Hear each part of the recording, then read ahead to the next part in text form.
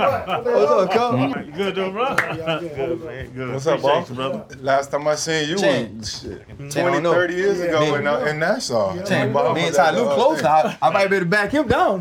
That's my best strength. You might get to go around me. I might be able to back him down, Chad.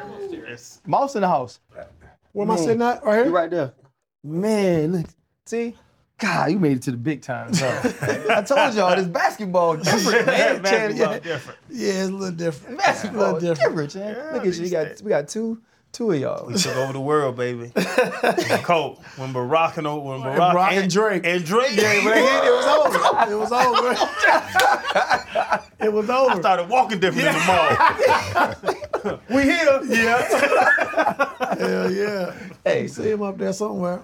hey, Around cut it there. out. Cut it out. You know that ain't never happened. Boy, it's It's bad just- on me in the mall now. Ladies at Chick-fil-A. Hey, I'm like, no, I'm married. So, because you thought when she said my pleasure, she meant she wanted to holler at you. Now, they say that at every Chick-fil-A, man. No, it's different when they look at me in the eyes deep. What's up, Coach, man? We appreciate you sitting down with us. No problem. I know during the season, you got a lot of work to do. They were explaining to me y'all work days and, you know, how much goes into each and every day. Them boys say, Coach, they don't know when the weekend is. No, they don't get, especially the guys in the video room, they never get days off, you know, and so they kind of keep everything going just from, you know, breaking down film, the scouts for the next teams and next games, and so they're here every day. Like, they'll never get a day off unless we say, you know, today is a blackout day, nobody comes in, and so most of the time they still come in anyway, but they work hard. They do all the grunt work, you know what I mean? Hold up, limitless, biggest stomach cap pinning it. I fought here to witness it. Got my people feeling militant. Way I'm feeling got me up. On the mission got me up. Knowing me, I got the key. On the vision I can trust. Trust, limitless, biggest stomach cap pinning it. I fought here to witness it. Got my people feeling militant. Way I'm feeling got me up. On the mission got me up. It's a big moment for us. This is our first NBA head coach. We got Channing, Freddie T. I'm RC. Thank you to everybody that supports the show, for everybody that's been pushing us, to our partners, Happy Dad, to our sponsors, DraftKings. We appreciate you. Coach, I have a question. I know it would be a crazy thing if we said, hey, yeah, this guy made it to the league from Mexico. And they're going to be like, oh, he Mexican? No, he's from Mexico, Missouri. Tell us a little bit about trying to achieve this dream, but being in a place, in a city where there's not a lot of cats to look up to that have made it from Mexico. It was tough. You know, I think, you know, growing up in a small town, 11,000 people, and only 1,100 black people. And so when you come from a small town, you know, when somebody dies, everyone's affected because you know everybody in the community.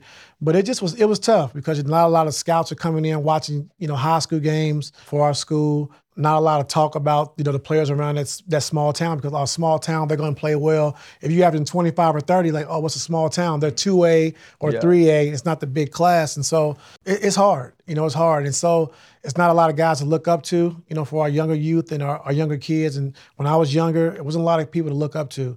You know, I had to move to Kansas City my sophomore year in high school, where I moved in with my uncle Kevin Graves, and I was able to start getting recruited, start being seen by more colleges, and I played my first AAU on my first AAU team when I got in 11th grade. You know, and so we didn't have that in Mexico. We didn't have AAU teams. We wasn't traveling. We didn't have a budget or money to do that. And so I didn't even know what it was until I moved to Kansas City and kind of like saw what it was all about traveling, and first time being on the airplane, my junior year going into my senior year. And so it was a big difference. It was a big jump, and going from a small town to a big city like Kansas City, it was a huge jump for me, you know, but it was a jump I needed to take, like I said, if I wanted to get to where I wanted to get to. And I thought I had the talent. I really didn't know, but I thought I had the talent. But until you play against, you know, inner city kids and guys that are, you know, 6'8", 6'9", 7 foot, we played against all small guys in my town. So until you actually see that and actually play, you really don't know how good you are. And so I needed to take that jump and take that leap. And it was hard for me to leave my family and my mom. And it was a tough situation, but it all panned out. It's better for the whole family now that I did make that move.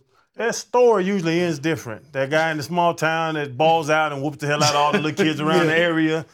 Usually 20 years later, he's working at the pumping stop down the road telling those stories. What made you different as a player, as a champion, a coach as a champion? You come from that, and now you're doing something, because you just talked about the head coaches, but also a championship player. How did you become that from Mexico, Missouri?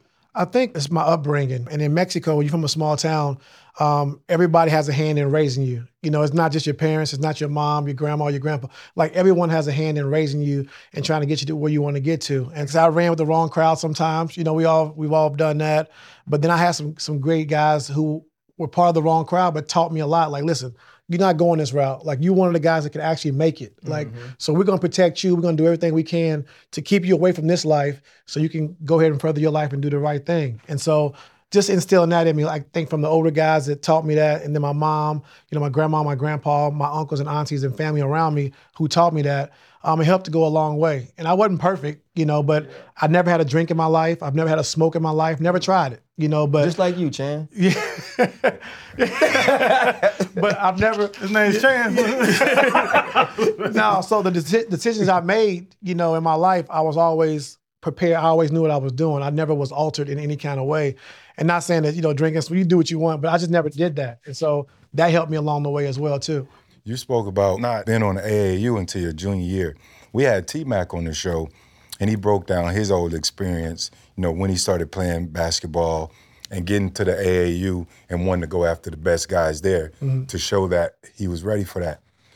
In this environment now, fast forward, I guess, 20, 30 years since you've been there, from a budget standpoint and having the money to be able to do that, can guys achieve the next level of success without having the notoriety of being on AAU programs? I think so, because like it's so much social media now. So you and I heard of a guy and you look and it's like, you know, 1 million views of a guy jumping over somebody dunking. Like, so you don't really need the same play. Like when I came out through AAU, like we heard of guys like Chauncey Billups, but you never knew what he looked like. Okay. Like you heard of Stephon Marbury or Ron Mercer, but you'd be like, you go to the gym like, man, which one's Chauncey? Oh, it's the guy with the part in the middle of his head with the, but you didn't know what he looked like. But like nowadays, you can just click on social media, you can see everything you want to see. And so today, I don't think AAU is as important as it was back when we were coming up, but it's still a big platform as well. Right, and you mentioned the social media play, and these guys are almost crowned before they actually get out there and do their thing. Do those players really got it? Like, do they really have it? Or is it just, you know, they just create this following because maybe they're cool or fashionable or, you know, they seem like they can be the next guy. Do they really have it? I think a lot of them have it, but I think also a lot of them, they get a lot of things, so they're given a lot. Like when we came up, you know, you had to grind all the way through. Right. But now you in 8th grade, they take you, no, you're gonna go to private school, we're gonna protect you. You got your own shoes, your car. Like we didn't have all that growing up. You know what I mean? So I think now once they say, okay, he's 6'8" in the 8th grade, oh, he's a pro. So we're gonna take him, we're gonna protect him, we're gonna do everything we wanna do to try to make sure he becomes this next prospect. And so I think those kids kind of like, they lose a lot of their hunger because like they get everything. You're giving them everything from 8th grade on through, where we had to grind from 5th, 6th, 7th, 8th, 9th, 10th, 11th, 12th. And so that could be a big difference as well. Makes sense. You mentioned your uncles earlier. Your Uncle Jay said he realized you had talent because you could suck your thumb and dribble a basketball at the same time and it not get taken away. And the type of hunger from going from Mexico to KC, then now Nebraska, and then drafted by the Nuggets, traded to the Lakers. When you finally get to that point and you say, okay, the kid from the small town who had to make a tough decision in high school to go live with his uncle makes it to the NBA. What was that moment like for you? And you were stepping into a team with Kobe Bryant and Shaquille O'Neal. So actually, I was at my agent's house in New York, Andy Miller. I got drafted, you know, said 23rd pick, you know, Denver Nuggets select Tyronn Lue. And like, it just felt unreal. Like it was crazy. And I kind of was in shock because to see a name called by David Stern, like you never thought that day would come. And it was actually here. 10 minutes later, said I've been traded to the Lakers. I jumped up on the couch. I'm going crazy. I was jumping over and my agent killed my high, right? Like, oh, now this changes everything. You go into a Class A organization. You could be out of the league in 3 years if you don't. Now I went from a high to scared to death. Like, man, like, damn, like you just took, I'm getting drafted tonight and 10 minutes later, I'm scared to death, you know? And so he kind of blew my high with that. But, you know, for me, it was like a dream come true. You know, I put the work in. I was dedicated to the game. Had a lot of help along the way. Like I said, family, friends, Mexico, you know, who raised me. And I just wanted to get to the point where I can take care of my family, my mom, my grandmother, my sister, brothers, aunties, uncles. And when I got drafted, my mom and grandma, they ain't worked another day in their life. They've been getting a check for 25 years every month, That's a blessing. Yeah, and so that was a blessing for me to be able to take care of them and to see where we come from and all the struggles we had, being poor and being raised and everything they had to do to try to get everything that we wanted. And so my grandma and my mom, man, they could have anything. And so I know coming to the league, my financial advisor was like, man, you give a lot of money to your family. I said, man, I'd rather be broke. I don't want to be rich and my family be broke. Right. I'd rather be broke as long as they're successful, as long as they're happy, then I'm okay. And so that's kind of like how I live my life. Not to this day now. Yeah. Still giving away money? Yeah. Why? They had to find something to do with the money you gave them. They did a lot of raising. Invest, do something, and capitalize. No, I'm just saying, if you just see all the things they did for me to get to this point, and I owe them everything. Yeah, and so, I made a lot of money, and I'm secure, with my money and everything. So, not having any kids or nothing like that, so it goes to my family. I wanted to ask, too, you talking about just you getting to L.A. and that first-class organization.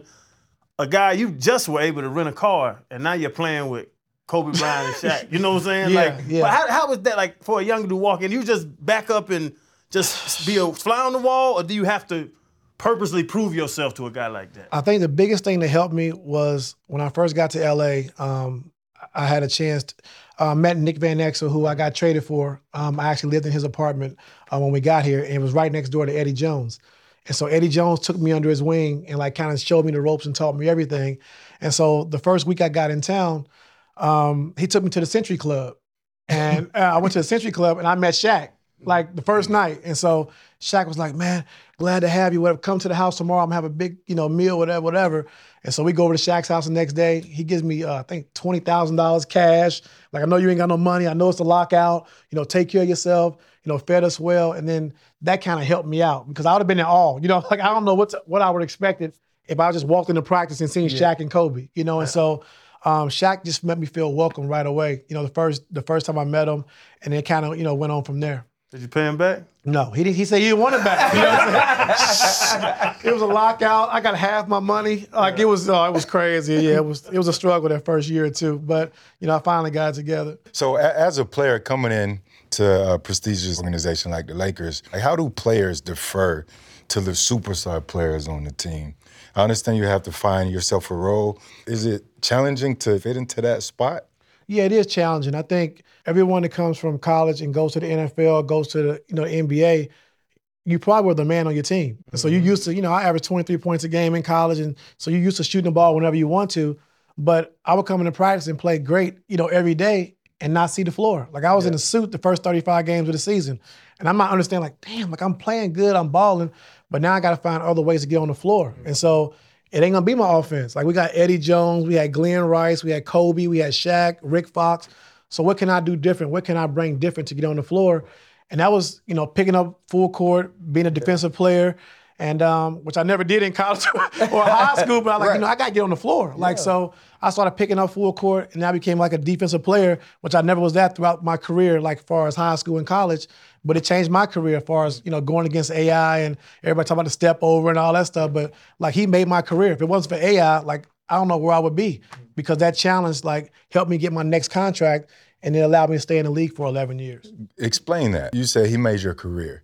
The step over, everybody. Doug Collins made it too big of a deal. Yeah, he did. I was a huge Laker fan. Yeah. I was hot. And Doug was my coach. So after that step over, I signed with the Wizards that same summer. Doug, he was the head coach. Right. But to me, it wasn't they act like he crossed me over, I fell down, he stepped up. He made a shot, I contested it, and then I stepped on his foot and fell down, he stepped over me. But they made it he crossed him over and all that. But to me, if Toronto would have won that series instead of Philly, and it was been Vince Carter, then Alvin Williams was a 6'4" point guard, I probably wouldn't have seen the floor. I would have never got on the floor, because we had Brian Shaw and Kobe and Ron Harper. We had all those big guards, which Alvin Williams posted up. He was a big guard. So if it wasn't for AI making it to the finals, you would probably never seen T. Lue. And so that's why I always say, by him making it to the finals and me having a chance to guard him in the finals, that helped my career out. Did you not wish you ain't try to kick him? I wish I would have picked him up. Yeah. The picture, man, because you sitting there and he cocky right. Bitch, get the fuck off. And that's my guy too now, you know what I mean? But Like if I'd known like what it was gonna be, if I saw it like 3 years happen 3 years before to somebody else, I'd have picked him up like, no, we ain't doing this. Like I might have set him down, but we ain't doing this. But I didn't think it was a big deal until Doug Collins, and he steps up. Man, get the fuck out. What's funny about it though, like you've been on record now saying that even though AI was close to you. Another day is here, and you're ready for it. What to wear? Check. Breakfast, lunch, and dinner? Check. Planning for what's next and how to save for it? That's where Bank of America can help. For your financial to-dos, Bank of America has experts ready to help get you closer to your goals. Get started at one of our local financial centers or 24/7 in our mobile banking app. Find a location near you at bankofamerica.com/talktous. What would you like the power to do? Mobile banking requires downloading the app and is only available for select devices. Message and data rates may apply. Bank of America N.A., member FDIC. In age, he was somebody you looked up to. So when you do get that call, because like I always make the joke about Michael Jordan, LeBron, Kobe, when y'all go through y'all shoot around and they telling y'all who y'all got, they like, yeah, you're gonna stick 23. Right. And I'll be like, hell no, say his name Michael Jordan. Right, you know what I mean? Yeah. When you get that assignment in that type of moment, what is your thought? Is your thought, okay, if I go out and play well, it does get me my next contract? Or are you kind of feeling like, all right now, like this on national TV? What's a lot that goes into it? So when I was playing and Phil Jackson was coaching with the Lakers, when I was with the Lakers, you got to be put on the playoff roster where you can't play the whole playoffs.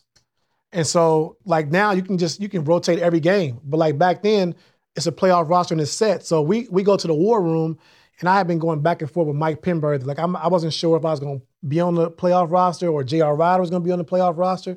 And so it was crazy. So we sitting in the war room, and I'm like, man, I'm praying like, man, please let me be on this one. You know what I'm saying? And so we sitting there, Phil goes down the list, and he says my name. And I jump up and go crazy. Kobe goes crazy, Shaq, B. Shaw, like I go crazy, right? Everybody's happy for me. And so that was the first challenge, like getting on the playoff roster. Because if I'd have got left off, 6 people could have got hurt, and you still can't be on the playoff roster. Okay. You know what I mean? So yeah. that was the first step. And then the second step for me was like, okay, the first round we played, I think San Antonio maybe, we played good. I played like 8 minutes a game or 10 minutes a game. When we got to the finals, I wasn't even playing. So the first half, I didn't play at all. And AI, I think, had like 36 points at halftime or something crazy. And then 6 minutes ago in the third quarter, Phil looked down. I was sitting on the floor. Me and Devin George, he looked down and said, Luby, let's go. And I was like, what? I jumped up, so I didn't even have time to really think about it. I didn't think I was going to play. So I jump up, and I'm just like, man, it's a guy I idolized, like, like some of the same upbringings, same heights, like everything, like, and he was somebody that I idolized, like growing, even though he's only 2 years older than me, like I looked up to him, the way he played, the style of play, and given my opportunity, and like I knew every move. Like I worked on that. Everything he did, like I knew his counters. I knew what he was gonna do, if he's gonna snatch back, if he's gonna, spin. I knew everything. And so just study him every day for 2 weeks, and then finally get my chance to get out there and play against him. Like it was like a dream come true. So I didn't have time to be scared or shook or none of that. I was just up for the challenge. Well, I'm telling you what, the whole week I used to know Randy Moss was on the other side, and I was scared as hell. I ain't even gonna lie. I was like, hey, Troy, you got to come over here too now. Right. We both need to be here. Coach, when you win early, as you guys did, you win in 2000, you win in 01, do you have the feeling at that point, man, winning championships is pretty cool. It's pretty easy. Like we're going to do this. And then you go throughout your career, you play for different teams, and you never get an opportunity to be in that spot again. Is there any part of your career that you regret not taking advantage of or not doing in order to put yourself back in that position? I try not to live with regrets. My contract was up, and so they offered me a 1-year deal to come back, and I had a better deal in Washington. And so I thought, like, okay, I won 2 championships. Now it's a chance for me to like get paid and get some money and have the opportunity to play with Michael Jordan. And so you get a chance to play with the GOAT. Like you gotta take that swing. And so for me, like I said, I won 2 championships. Now I can go to Washington, play with Michael Jordan, get paid, the biggest deal I've had since I've been in the league. I have to do it. And I had a lot of guys I talked to. Brian Shaw was a great mentor, Rick Fox, Robert Ory. And those guys like, listen, man, I know you want to be in LA. I know you love the team, but you got to take care of your family. If that's what you really want to do, like you got to take this next step. And so that's what I had to do. And like I said, I don't regret playing with Michael Jordan. I don't regret my 11-year NBA career. And so I really don't regret it, no. And now maybe the 24-year-old Ty Lue couldn't answer this question because he was too close to it. But you play on what, 9? 8, 9 teams? 7, 8, yeah. In like 11 years. Why was that? Because you were a hell of a player. We all knew you. We all loved you. But you were jumping from team to team. Nobody was giving you that big deal. Well, for me, I think I got traded 3 times out of it, but a lot of times I was a free agent. Because, I was just a role player. So back then, you signed in 2-year deals. And so now either come back with the same team or go get more money. And I think, when I won early, I was like, you know what, I got to chase this money because I don't know how long my career is going to be. I wasn't a marquee name or a marquee player, so I gotta get the money, and so that's kind of how I looked at it. And I like change too. Like I don't like being in the same spot, I like change. And so, like I said, Lakers came up, I was a free agent. I left, went to the Wizards. My 2 years up with the Wizards, I was a free agent. I left and went to, I think, Orlando. Then I got traded from Orlando to Houston, and then from Houston to Atlanta. That was all in the same year, so I really don't count. Yeah. And then in Atlanta, I was there for 4 years, and then I got traded to Sacramento, and then it was kind of like, it was what it was. After that, I was probably done anyway. So I think, those are decisions you have to make, and you got to be able to live with them. And so when you're a guy like me and my caliber player, like you're getting 2-year deals, so it's going to be change every 2 years, and I was okay with that. You don't think you ever worked yourself into a player that wasn't just a role player? No. Could you honestly say that? Could you say that back then? Yeah, I knew who I was. Man. Yeah, and so I've always been a team guy, And so I remember I got to Milwaukee my last year before I got traded to Orlando halfway through the season, which is one of the best coaches I played for as well, Scott Skiles. And so, I was 32, 11 years in the league my last year, and it'd be times where like Ramon Sessions and he'd be the starter. And Luke Rittenauer. And so it'd be like games, we're getting blown out. And so it might be a minute left in the game, and he wouldn't put me in. And so we was talking one day after the game. He's like, I respect you, and I wouldn't want to put you in the end. I said, man, you can put me in with 10 seconds. I'm gonna run my ass up there, and I'm gonna do what I'm supposed to do. I know who I am. Yeah. It's never been an ego with me. It's about winning, and it's about the team. And so I've never had a problem. I didn't even play with Scott Skiles that much. Stan Van Gundy in Orlando, when I got traded there, I didn't play, but I thought he was a great coach. Some people are like, oh, I don't play, forget that. No, it ain't about that. And so for me, I was always an ultimate team guy. I go out there, I was a starter in Atlanta. I go out there and rebound for the guy that ain't even playing. That's just who I was. I was never a star player or that player that, we got to keep him. No. Yeah.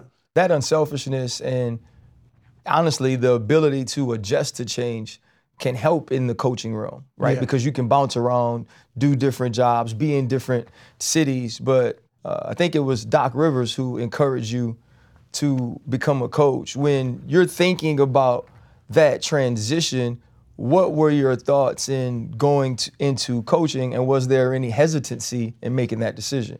So I played for Doc in 2003 in Orlando. So, he ended up getting fired, but he always told me, he said, when you're done playing, you can come coach with me. I was like, man, you crazy. I ain't coaching. I've only been in the league 4 or 5 years. I'm like, man, I ain't coaching. I don't want to do that. And so he saw something in me that I didn't see in myself. And so in 2009, my last year, I was done playing. And I was like, okay, I can go overseas and play, or I can do something different. And so I was like, I really don't want to go overseas. I'm done. And so I called Doc. I said, you know what? I want to try this coaching thing. And Doc said, okay, I'll call you back in 2 days and I'll let you know. So usually I'm like, yeah, right. He ain't gonna call back. Call back the next day. Him and Danny Ainge both. And they gave me a spot. And I was like, you know what? Start out player development, see if you like it, see if you want to do this. And the first year and a half, 2 years, he kind of let me get the player out of me. Okay, do this, see if you like this. And then he started giving me more and more things to do. First it was the defense, then it was the offense. And I just learned so much. And I was like, you know what? I do like this. And so then that's kind of how my coaching career started. You see, as soon as he mentioned Doc, though, his voice went to the Jamie Foxx voice. Yeah, give me a call. Ty, you got it. I'm sitting over here, man. I'm just waiting on the opportunity to ask you about your time in Washington. Mm-hmm. Obviously, we all grew up playing with Mike. Yeah, we got his shoes on. What was that experience like? We hear other great players, the Larry Birds, saying he's God in a uniform. AI saying he could see Mike's aura. As a guy who got an opportunity to see him every single day in practice, what was that experience? It taught me that I was 22 years old, 23 years old, and I didn't work hard enough. And, when you're young, you think you're working hard, but until you see people that actually work hard, you don't really know what work is. And MJ being 40 years old, we call him Black Jesus, but MJ being 40 years old, and he'd be the first guy in the gym. You walk in the gym at, practice at 11, you walk in the gym, you think you're early at 9 o'clock, He's already got a full lather. He's done lifted, court workout and everything. I'm like, damn, like what's... And then we come to practice. He's on one leg. Like he was hurt the second year. He was on one leg the whole year and played 82 games. Wow. Like, and so he practiced every day and he played every game on one leg. And so he's like, man, MJ, why don't you just sit out? How can I be the leader of the team and sit out and y'all going through all the credit? I got to be there or I lose my power as being a leader. Like, I can't tell you what to do. I'm sitting on the sideline. Like, he was like, damn, like this, like he's 40 years old on one leg, the greatest of all time. Right. And you gonna practice every day on one leg at 40 years old? Like, so I'm not doing enough. And so then he started this thing called the Breakfast Club. And that's when I actually really started lifting weights. So every morning we would be on the road, we would get together, go lift weights, and then we'd come back, have breakfast, and then we'd go to shooting around. And that kind of taught me, like, got me into lifting weights and all that stuff. But to see a guy at 40 years old, and he was, known as the best player ever, and to still practice every day, be the first guy at the gym and the last guy to leave, like that just shows you at 23, 24 years old, I wasn't working hard enough. On the other side of that, the guy who gets some of the most comparisons outside of LeBron is Kobe. Yeah. What's the difference in Mike and Kobe? No difference. Their will to win, their will to want to kill you every single night and take your heart, their will to miss 9, 10 shots in a row and think the next 10 are going in. Like, just that killer instinct, like it just, those two, I've never seen nothing like it. And, like Bron is, like I said, he's great. And they all, to me, are great players. It's not like, whatever. I don't never do the comparison. Mm-hmm. But those two were spitting images. Like, both 6'6", both, with the frame they got, the athletic ability, the mid-post game, the passing ability, which they didn't want to pass as much, because they want to kill you. Like, they want to come in the game, I want to get 50 every night. Yeah. That's their mentality. Where Bron is, I want to come in and get 30, 10, and 10, whatever, and make, the guys around me better, where Kobe and Jordan were like, listen, I want to win, but I want to also kill you and take your heart every single night. Mm. And so the comparison of those two, just seeing those two, spitting images of each other. Load management. As you've been on the player side and the coaching side now, you mentioned Mike, one leg, 40 years old, want to play 82 games. That's a huge topic of conversation now in your sport, load management. How do you handle that as a coach, seeing your players? And also, is it fair, for different guys to make those comparisons with the old school guys and where the game is now? No, the game is different.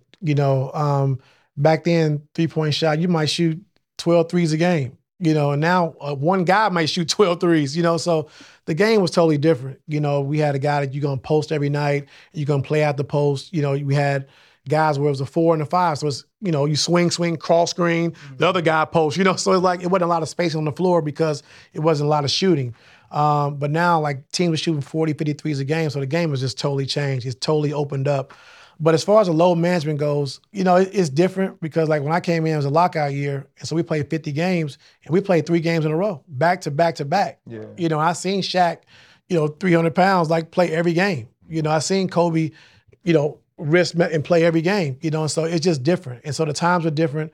I think the science is really, caught up to really try and take care of our players and for the long haul. And it makes sense to me. So it's got to be a balance. I know it's a lot of compare. Like, when we played in the old day, we played in Chuck Taylor, we didn't. Right. Yeah, but it's changed. I mean, the game has changed. And, whether we like it or not, the science and the data has showed that, doing certain things helps these players in their longevity and getting ready for the end of the season when you go into the playoffs. Like, guys are more fresh, guys are healthier. And so I see it both ways, because I played in the old school days and now the new school days, but things have changed. One of the greatest coaches ever is a huge part of that is Greg Popovich.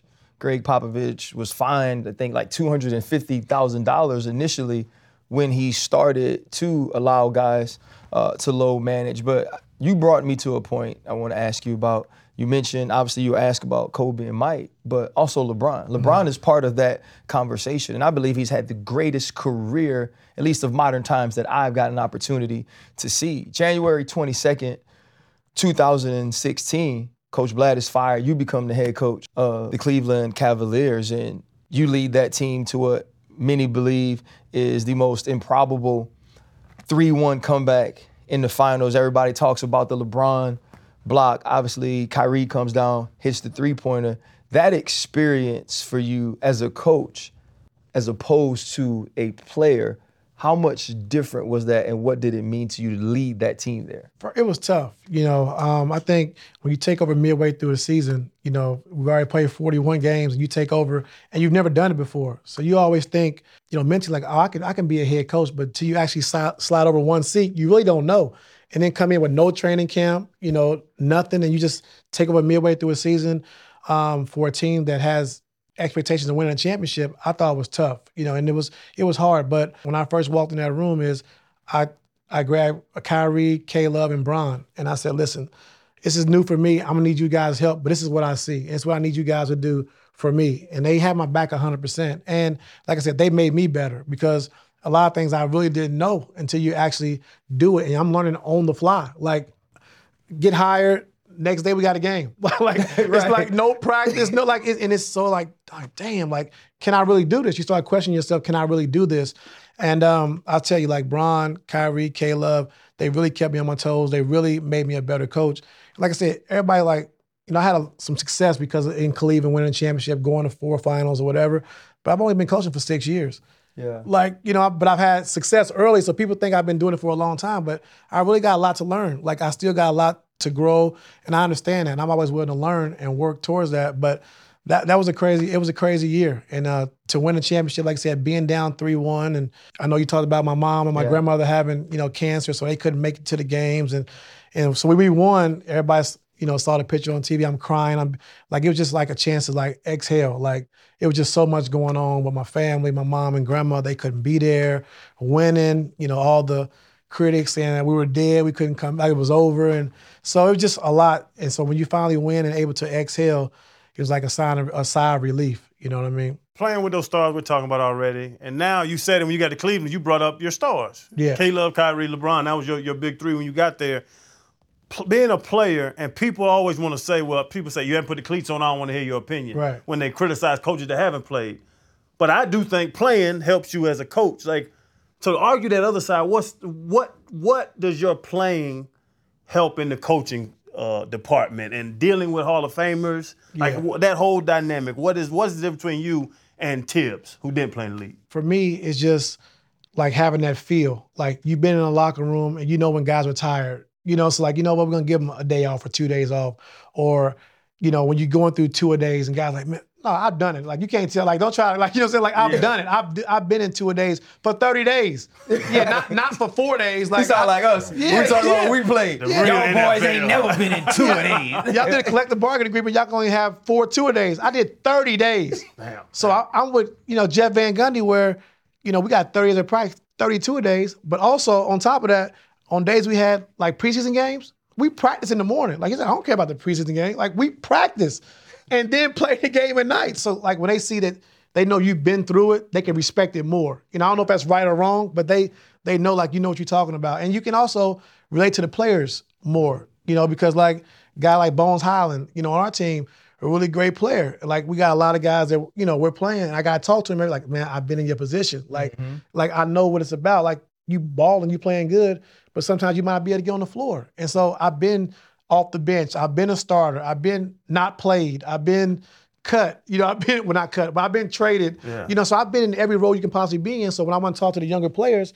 like, I've been there and I've seen it and I've been a part of it, so they can kind of understand it more and they listen to you more because you've been through it. How do you manage the personalities of your superstars? You got Russ now, you got PG, and then you also have Kawhi. Like, these are superstars. It's not a whole lot of ball to go around. How do you manage those personalities? Brian Shaw taught me a long time ago when I was with the Lakers, like with Kobe and Shaq, like just tell your stars the truth. They might say F you or whatever, but they're going to respect you at the end of the day. And so I got the relationship where we communicate every day. I'm talking with those guys every day, picking their brains, what they like, what they don't like. And my coaching style is like, I want to do what's best for the player that's going to help the team win. And so, what's your best spot on the floor? What you like running in the game? Like, I'm gonna ask you these questions so we can kind of incorporate that into the game. So you're comfortable when you get the ball in those moments. Like, you're comfortable on the floor.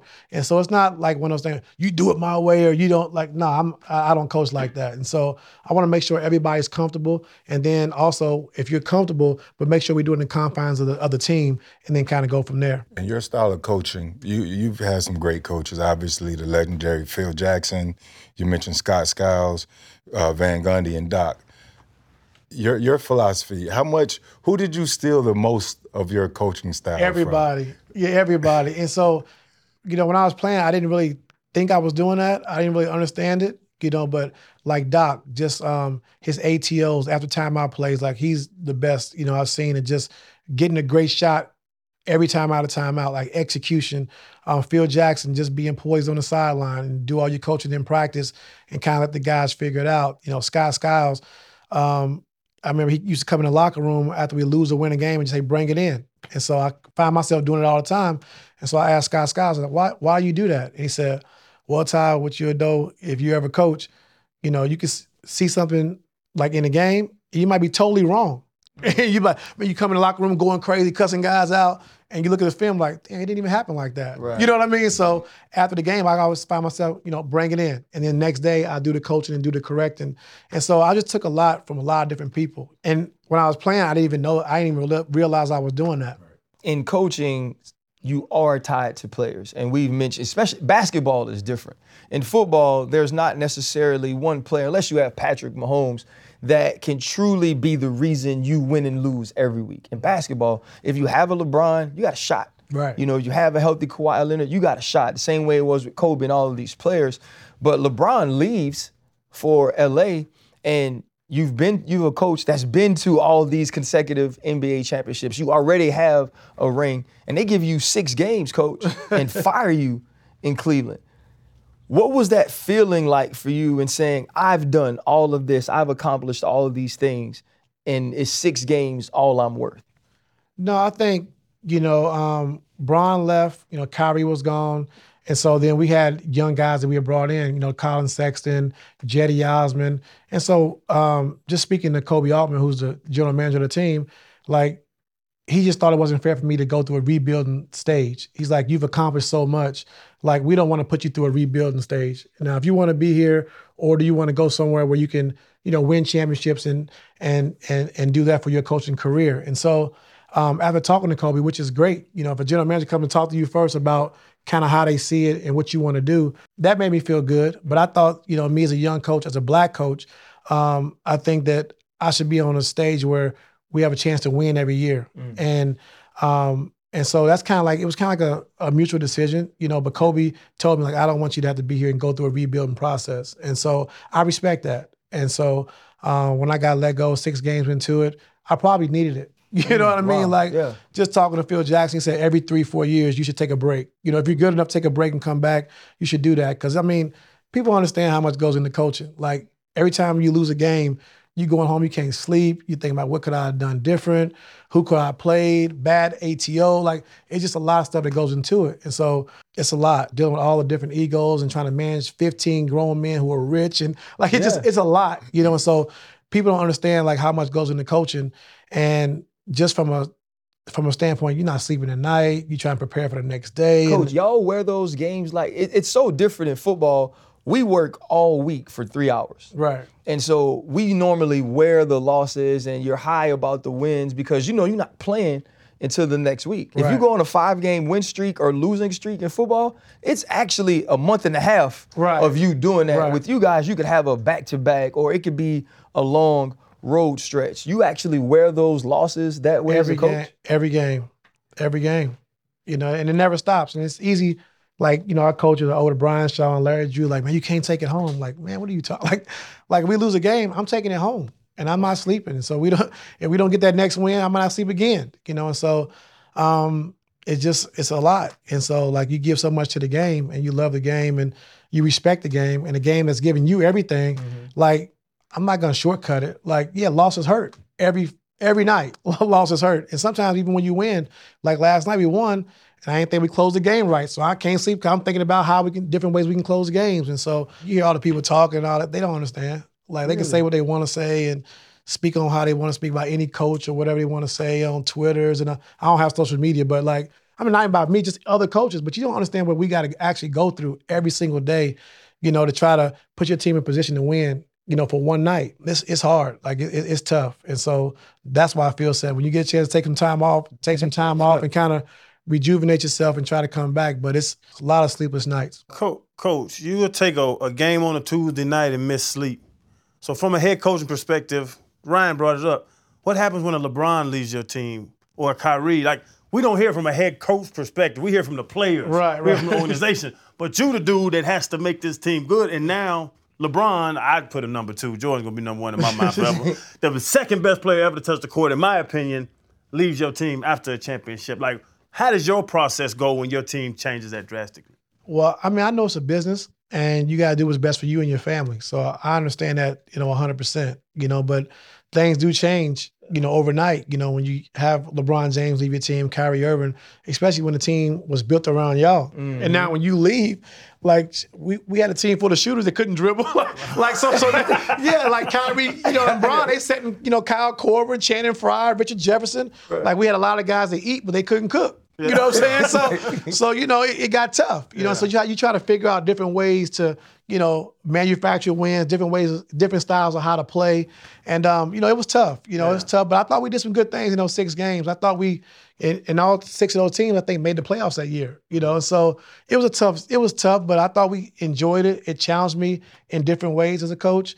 But like I said, it wasn't a long time. It was only 6 games. But it changes everything when, like I said, LeBron James and Kyrie Irving leaves. What's that conversation like? Does Bron come up to your office? Does Kyrie come to your office? Do you try to convince them to stay? Like, personal side of it. You say, with all your players, you're honest. Do your players give that same respect back to you? Yeah, but Kyrie got traded. Yeah. And I didn't want that. Yeah. But like that conversation is what I'm at. Like, it was something going on. We don't want him to go. Come on, man. Like, we had a well-oiled machine. Like, you know what I'm saying? Like, and then KD left, Golden State. Like, you know what I'm saying? So, like, it just, no, you never want to see that happen. And so, but like I said, it is a business. The franchise has to do what's best for the franchise. The player has to do what's best for the player. And so you understand those things, but you don't want to see it happen. It hurts. It's hard, but it's part of the business. You talk about players leaving. What about players coming? LeBron tweeted the other day that Bronny was better than the team, most of the players that he had been watching that night. How true is that? Capping. You think it capping? Yes. I think Bronny's tough. I don't know now. Frederick Taylor. I don't know. Frederick Taylor. Know. I'm gonna be honest. Look, I love my child. Right. But I'm not going to tweet. And Bron, you're my guy. I think it's awesome that you're a great father. We are talking about bloodline, and we are talking about one of the greatest players ever. He's probably number 1 in my book, Shan, so that's a different conversation. But listen, he knows his bloodline. When LeBron came, I'm going to ask the basketball I mind. did ask the coach, and we'll get back. But when LeBron came out to himself, that was true. He was better than majority of the guys on the court as a high schooler. I could be wrong, but that's the way I saw it. Yeah. Mm-hmm. So what do you think about that comment? Well, for Bron, when he came out, like I said, he had the longest run that I've seen. Somebody with the expectations of coming into the league and then surpassing those expectations and then staying on top for 20 years. He averaged 28 points a game at 38. He's dealt with all the scrutiny, all the pressure, and he's exceeded all expectations. And then, like I said, Bronny is a hell of a talent as well. And so, if you look at young teams and you look at like certain teams, I wouldn't say as far off. Like, Bronny, he could be on that level. Some guys that are playing, in the league, younger guys that are still trying to find their way. And so, I wouldn't say like every player, all these players, but he's a hell of a talent. And so I could see some comparisons to some of the young guys that's coming in the league. They're 19, 20, 21 years old that's trying to find their way. So I wouldn't say it was that far off. So if you guys had an opportunity in 24 and you're in the war room and Bronny's available, would y'all pull the trigger? I would like to.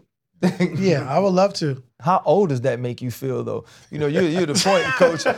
Coach, you coach the dad. Now you might have an opportunity to coach your son, or at the least coach against it. That says a ton about the longevity of Ty Lue, not just as a player, but as a coach. You got your own street too. You know what I'm saying? And now when you come from a small town, you got a lot of things. Yeah, so you come from Mexico, Missouri, man. Yeah, you got a lot of different things, So. And you are now, coach, and you're talking about managing those personalities. When you're a player, and I was much like this. You know, when you do become a guy that works hard, you understand your role and these different things. Sometimes the leadership position is hard, and I want to kind of oppose Channing in this. Whereas guys like Tibbs or the Van Gundys, they get this sort of level of respect because of the way people feel they've gone about getting their jobs, right? And then when you become a head coach as a player, they sometimes look at your playing career as the level of respect they'll give you. Like instead of a guy being like, yeah, I know you played, they're like, yeah, you played, but you were a role guy. Right. Is there ever any times where you feel like you may get pushback from some of the stars because you weren't necessarily that sort of player during your career? Yeah, I don't think so. When you win a championship, I think you get stamped as being a pretty good coach. And like I said, I got a long ways to go, and I understand that. I never stopped working. I never stopped trying to figure out different things, different ways to be better. But like when you talk about Tibbs and Van Gundy and guys like that, like they had a grind. Yeah. Like you started in the video room. You might be an intern, then you do the video, then you chopping film. You might go to coach at D3. So they had a grind. And so I wouldn't say they would say like, oh, well, they're better. I would say like they have the experience, like because they've done it at every level. Like Tibbs coaching, I think D3 or D high school, whatever. You did video, you did film. And so to get to where you want to get, you've been doing it a long time. Whereas me, I came in and coached with Doc for a while, but then I got elevated, to the head coach in Cleveland, like a year and a half when I was there, and so like, well, he's never done it before. Like, and like I said, truthfully, I didn't know if I could do it either. You know what I mean? But it doesn't make you better one way or another. I just think their grind was different. And so when you see the grind they had to make to get to where they want to get to, you're like, damn, that's a lot of work. Like a lot of hard work. And it's not easy. And so, so the comparisons are like different, but I like when you take the route they took, that's a lot of respect to those guys because like to stay with it and do everything they had to do to get to this point, it's a lot of work. How much truth is there to the story that before Frank Vogel was hired as the Lakers coach, you were in conversations to be the head coach there as well? Yes. What happened? Like you had another opportunity to... I can't remember. Oh, you can't remember. my man was ready for that one. Tom was ready for that one. I can't remember. I think when he texted me to ask me what we were going to talk about, I left that one out. I can't remember, man. You have an opportunity and you follow Doc Rivers here in LA, Kawhi Leonard, Paul George, now Russell Westbrook. I believe you guys went to the conference finals, what was it, 2 years ago? 2 years ago, yeah. Against Phoenix. And there are those expectations, not only because you have won a championship, but you've shown the propensity to continue to build championship contending teams. How much pressure is it on you as a head coach when people from the outside looking in are saying, okay, you have these all-stars, these all-time greats, these future Hall of Famers, so the expectations is we're putting this team together to go win.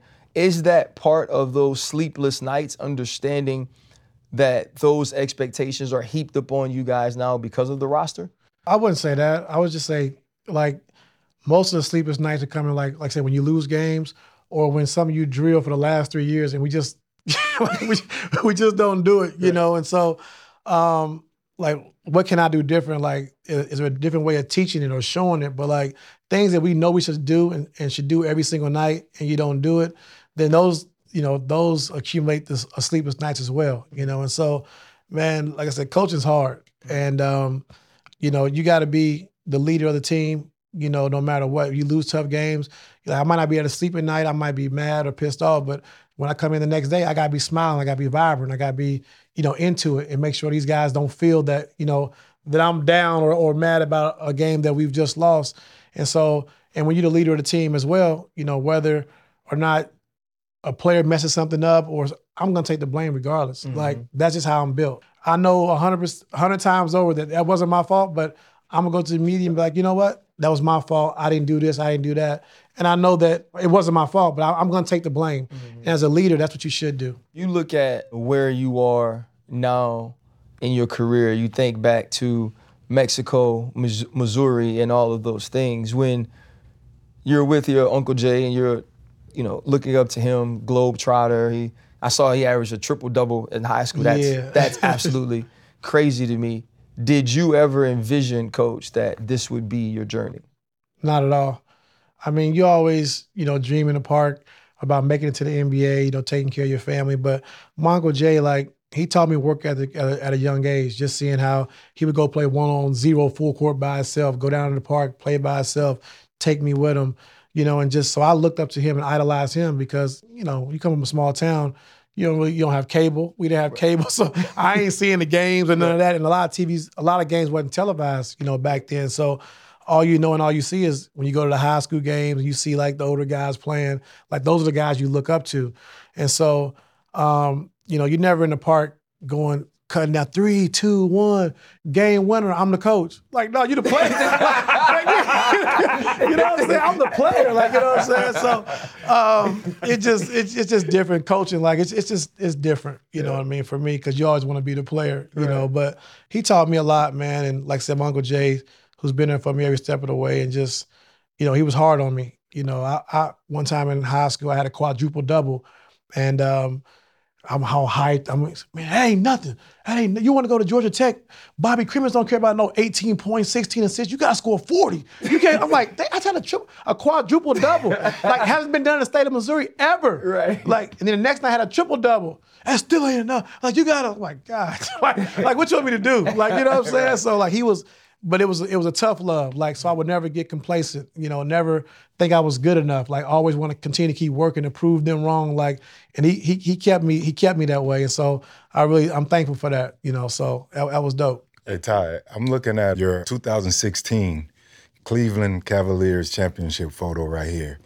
As a coach, have you had an opportunity to envision President Biden bumping President Obama out the way and him holding the 2023 championship jersey up? I haven't envisioned that, but now I am. Now that you say it. Maybe it's an opportunity. I don't think it's ever been done. What's that? To have a former President Obama and now his vice president back in the day, you would be able to win a championship under him being the new president. I don't think that's ever been done. I don't think so either. That'd be dope. That would be dope. Yeah, super dope. You guys are 6th right now in the West. Yeah. But you're getting better Getting each better. week. Right. So can you foresee it? When I'm in the playoffs, I like my chances. I love it. And Coach, you talk about how much your mentor and people raising you up and giving you a hard time about quadruple doubles. Right. You being a player, you knowing what these young guys going through. Do you have any?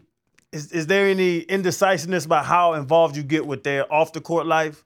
How much advice you give them? Financial questions. You're in LA, bro. The partying, the girls. Like, do you ever struggle with how involved you get there? I don't struggle. I think, when you hear something or you see something, like, you want to give these young guys as much advice as you can, And so if I didn't, I wouldn't be doing my job. And so I don't look at myself as like just a Clippers head coach. I look at myself as a young black man that can inspire a lot of black and brown kids around the world, And so when you're going through tough times and we lost 5 in a row, like, how are you going to handle it? What are you going to do? So for me, it's my job, like I said, to make sure I'm reaching out to just more than basketball players, more than just athletes. It's more about, culture and different people that I can help and try to help advance as much as I can, even if you know them or not. Like seeing Teron Lou from Mexico, Missouri, running a $1 billion corporation, through the help of Mr. Bomber. But like, I'm the head coach of a $1 billion corporation,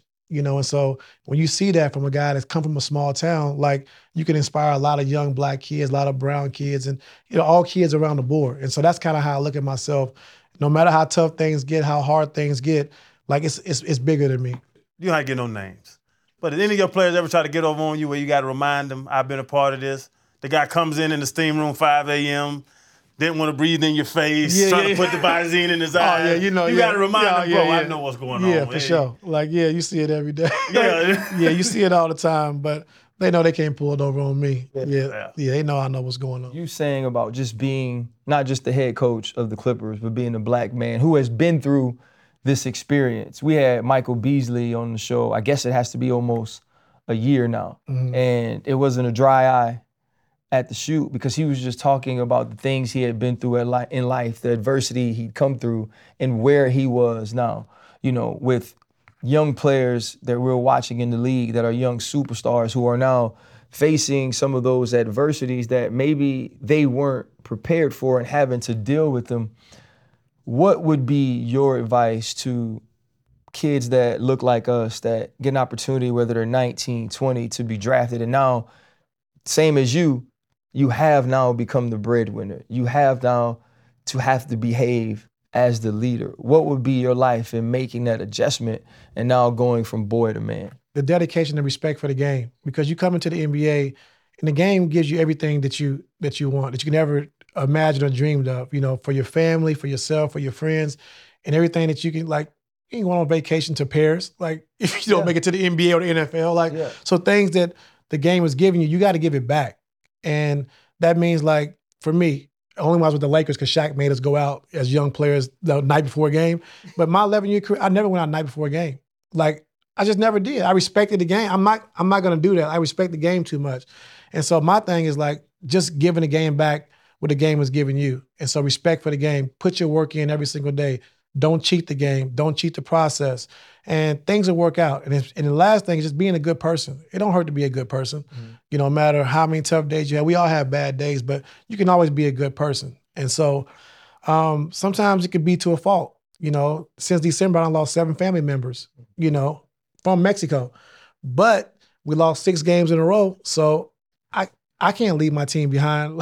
And I know I should be there for my family. And it's been a tough time because my family wanted me there. And we're going through some tough times right now. But people don't even know this. But 7 family members since December. And I ain't go to one funeral because we lost 5 games in a row. And so I can take the easy way out and say, I'm going to go home for a week or whatever. I'm going to go. But I just felt like I couldn't do that. And sometimes you can get a game too much. Sometimes you can get a game too much where family and stuff, real life stuff matters. It's important. But I was just built different. If we had won 5 in a row, hell yeah, I'd have went home for 3 of the funerals, 3 or 4 of them, But when you're going through tough times, people want to see how you react and kind of look at, are you trying to take the easy way out, or are you trying to, do something different? And so, it's just decisions you have to make. But my biggest thing for young kids is make sure you give the game back what it's giving you. You don't have kids. You give the game so much. And just hearing you say that there's been 7 people close to you pass, and you haven't gotten the opportunity to go to any of the funerals. Has basketball given you that much that you feel like you owe it all of that? Yes, 100%. Just look at the people from Mexico, how I grew up, and we call it one way in, no way out. If it wasn't basketball, I know what I would be doing, or I know where I'd be at. You know what I mean? Yeah. And so, man, if it wasn't for this game, I definitely wouldn't be successful in the right, light. Really? No, hell no. You don't see success every day in Mexico. How do you measure success when you've never seen it? So I'm in Mexico, 11,000 people, 1,100 black people, and I see the drugs and I see what am I seeing that's positive every day? You don't see positivity until you see people around you that are positive. I don't want to be no school teacher. You know what I'm saying? And nothing wrong with that. Growing up as a young black kid, I don't want to be a school teacher and deal with guys like me every day. Right. I don't want that, And so you don't see that, in Mexico. And so, man, the game's giving me everything. And so, like I told him every day, if God's saying, listen, I'm coming down in 5 seconds, you're done, I'm going to get on my knees and say, thank you for everything. I can't be mad. You know what I mean? Yeah. And so I die out there on the court. That's what I love, and that's the game. But Coach, you made it out of Mexico. You didn't become a school teacher. You went on to win multiple championships as a player and a coach. You've made it now, and you're still working hard as you did when you were in Mexico in high school. Bro, you hit the finish line. But I didn't. Yes, you did. For me, but I got other people to worry about. You're going basketball till you die? No. I'm going to go basketball until I got enough money to sit back and say, you know what? This is good enough. Yeah. But until, man, no. I got my grandma, my aunties, my uncles, my sisters, brothers, my mom. No. I got too many responsibilities. And when you come from a small town, you know everybody. And so you got to take care of everybody in the best way you can, without putting yourself out, And so, no, you got a lot of responsibility. And so if it was just me, I'd have been gone a long time ago. Really? Yeah. I'd have been gone a long time ago, but it's bigger than me, like I said earlier. In your journey to this date, what's been your greatest pivot in life? The point that, I guess, changed everything for you, that one moment. It's been a lot of moments, man. I've been blessed and been lucky to really get out of a lot of situations that I don't know how I got out of. When I moved to Kansas City my sophomore year in high school, and just seeing how my mom was crying because she didn't want me to go, I knew I had to make it worth it. Yeah. You know, I knew like if I'm gonna leave my mom in Mexico, my sister's toy, my little brother Greg, if I'm gonna leave and do this 3-year bid in Kansas City, like it's gotta be worth it. You know what I mean? And so I'll never forget the look on her face when she was crying. And it's more like a family decision. Like we all sit down, like if we want to take this next step, if we want to get them, you know, seen by colleges and, you know, have a chance to play, like we got to make this move. And so seeing her cry the way she did and seeing how hard it was for me, I knew I had to make it worth it. And so that was my biggest pivot. Your family, everybody Chiefs fans? Chiefs and Rams. Because Mexico's is close to St. Louis. Right. Yeah, and then, you know, Kansas City. It's both. It's like a split. You know, everybody's like Chiefs and Rams. So Well, it's everybody Chiefs now because it's the trendy thing. I mean, kind of sort you of. got Patrick Mahomes, man. I cheer for Patrick Mahomes. I mean, I always grew up a Rams fan. Well, first it was Cardinals. Right. Then they went to Arizona. Then it was the Rams. And then they took the team from St. Louis. And then so I've always been a Rams fan. But I cheer for the Chiefs as my second team, you know, because it's Missouri. So, yeah. Well, I'm going to say this. 1-2, Coach. Pull up the video I was shooting earlier. I will. They got it in there. So pull up the video, Coach. If you need, listen, I could do a 10-day. I got 6 fouls to give, Coach. Can you take care of the ball? Don't really throw it to me like that. You know, so my thought would be don't give it to me. Unless you're ready to shoot it. I could, you know, Coach, all football players think they could hoop. In high school, I thought I could hoop until I got to college, right? Because I wanted to stay champion. So I was like, and I went to play with the real basketball players. Then I realized I really couldn't hoop. But y'all super athletic, though. Oh, I make layups. Yeah. I make layups, Coach. But when I was down there, man, they said that you are the funniest person in the building. That's what everybody said. So all I'm asking is, the next Ty Lue 4th of July party in Mexico, just invite the pivot. Man, you serious? Invite the pivot, Coach. Y'all invited. There it is, Coach. Y'all invited. It's crazy. Boy. I like this. Oh, man. Appreciate you, yes, Coach. sir. No, we good. Yeah, for sure. Cool, brother. Yes, sir. Coach, I stopped drinking, stopped smoking. Got on, remember isometrics, the little drinks and shakes and all this shit. Got on that shit, lost like 20 pounds, was shredded up. Bitch, I couldn't make a play. And I went to Zach Thomas. Zach Thomas, I said, Zach, man, this shit, stretching and all. I said, man, I'm about to go out to these streets. I'm like, well, do what you got to do. And turn it up. Ball week, folk. Your routine. Yeah. Stick to your routine. When I met Zach at the Super Bowl, that's the first thing he talked about. Oh, yeah. He was like, man, thank you. He's like, how I dealing with Chan? I was like, that's my dog. And he's like, yeah, man, Chan, I tried to get him right, but them up. You got to get an acupuncture guy every Wednesday. For what? I'm gonna hit Tootsies real quick, and I'm gonna be seeing you in the whatever morning. your routine is, make you play better. Appreciate you, Coach. Hold up. Limitless. Niggas to me, got pin in it. I father here to witness it. Got my people feeling militant. Way I'm feeling got me up. On the mission got me up. Knowing me, I got the key. Only vision I can trust. Trust. Limitless. Niggas to me, got pin in it. I father here to witness it. Got my people feeling militant. Way I'm feeling got me up. On the mission got me up.